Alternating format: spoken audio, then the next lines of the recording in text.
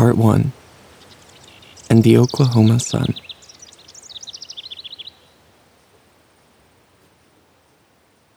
Tiny Dancer. I remember running around a wooden playground in Norman, Oklahoma, stopping occasionally to watch my grandmother, who was sitting on a bench nearby, carefully removing the lace trim from the sleeves of my dance recital costume. I was maybe 5 or 6 years old, and the only boy in my combination ballet, tap, and jazz class.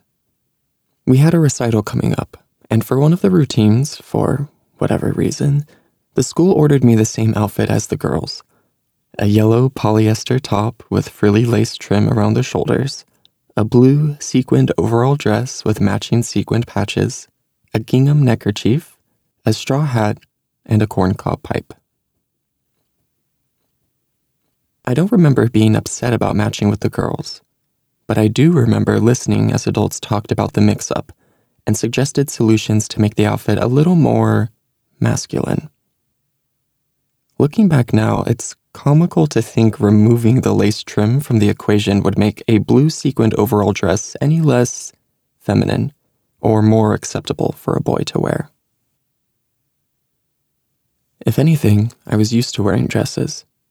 Growing up with 2 older sisters, I always wanted to take part in whatever they were doing.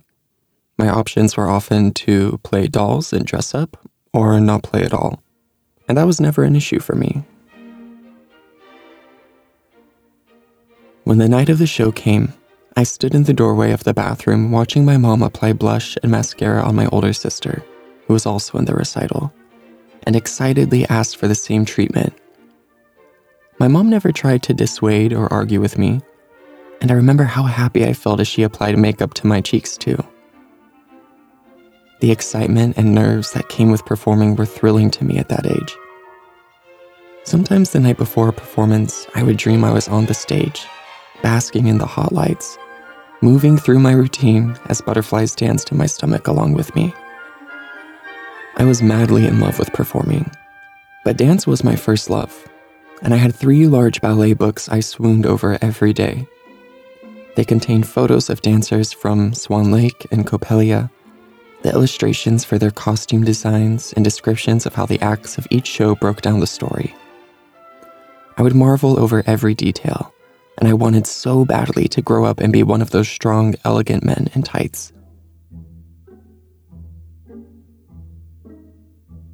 My personal favorite was The Nutcracker, a ballet that I loved so much I needed to have the real thing for myself. By 7 years old, I already had quite the collection. I would get nutcrackers for every birthday and Christmas gift. When we got a new dog, Nutcracker was my name suggestion. Luckily, they went with Switzer after the Oklahoma Sooners football coach. My mom even allowed me to hang Nutcracker wallpaper in my room.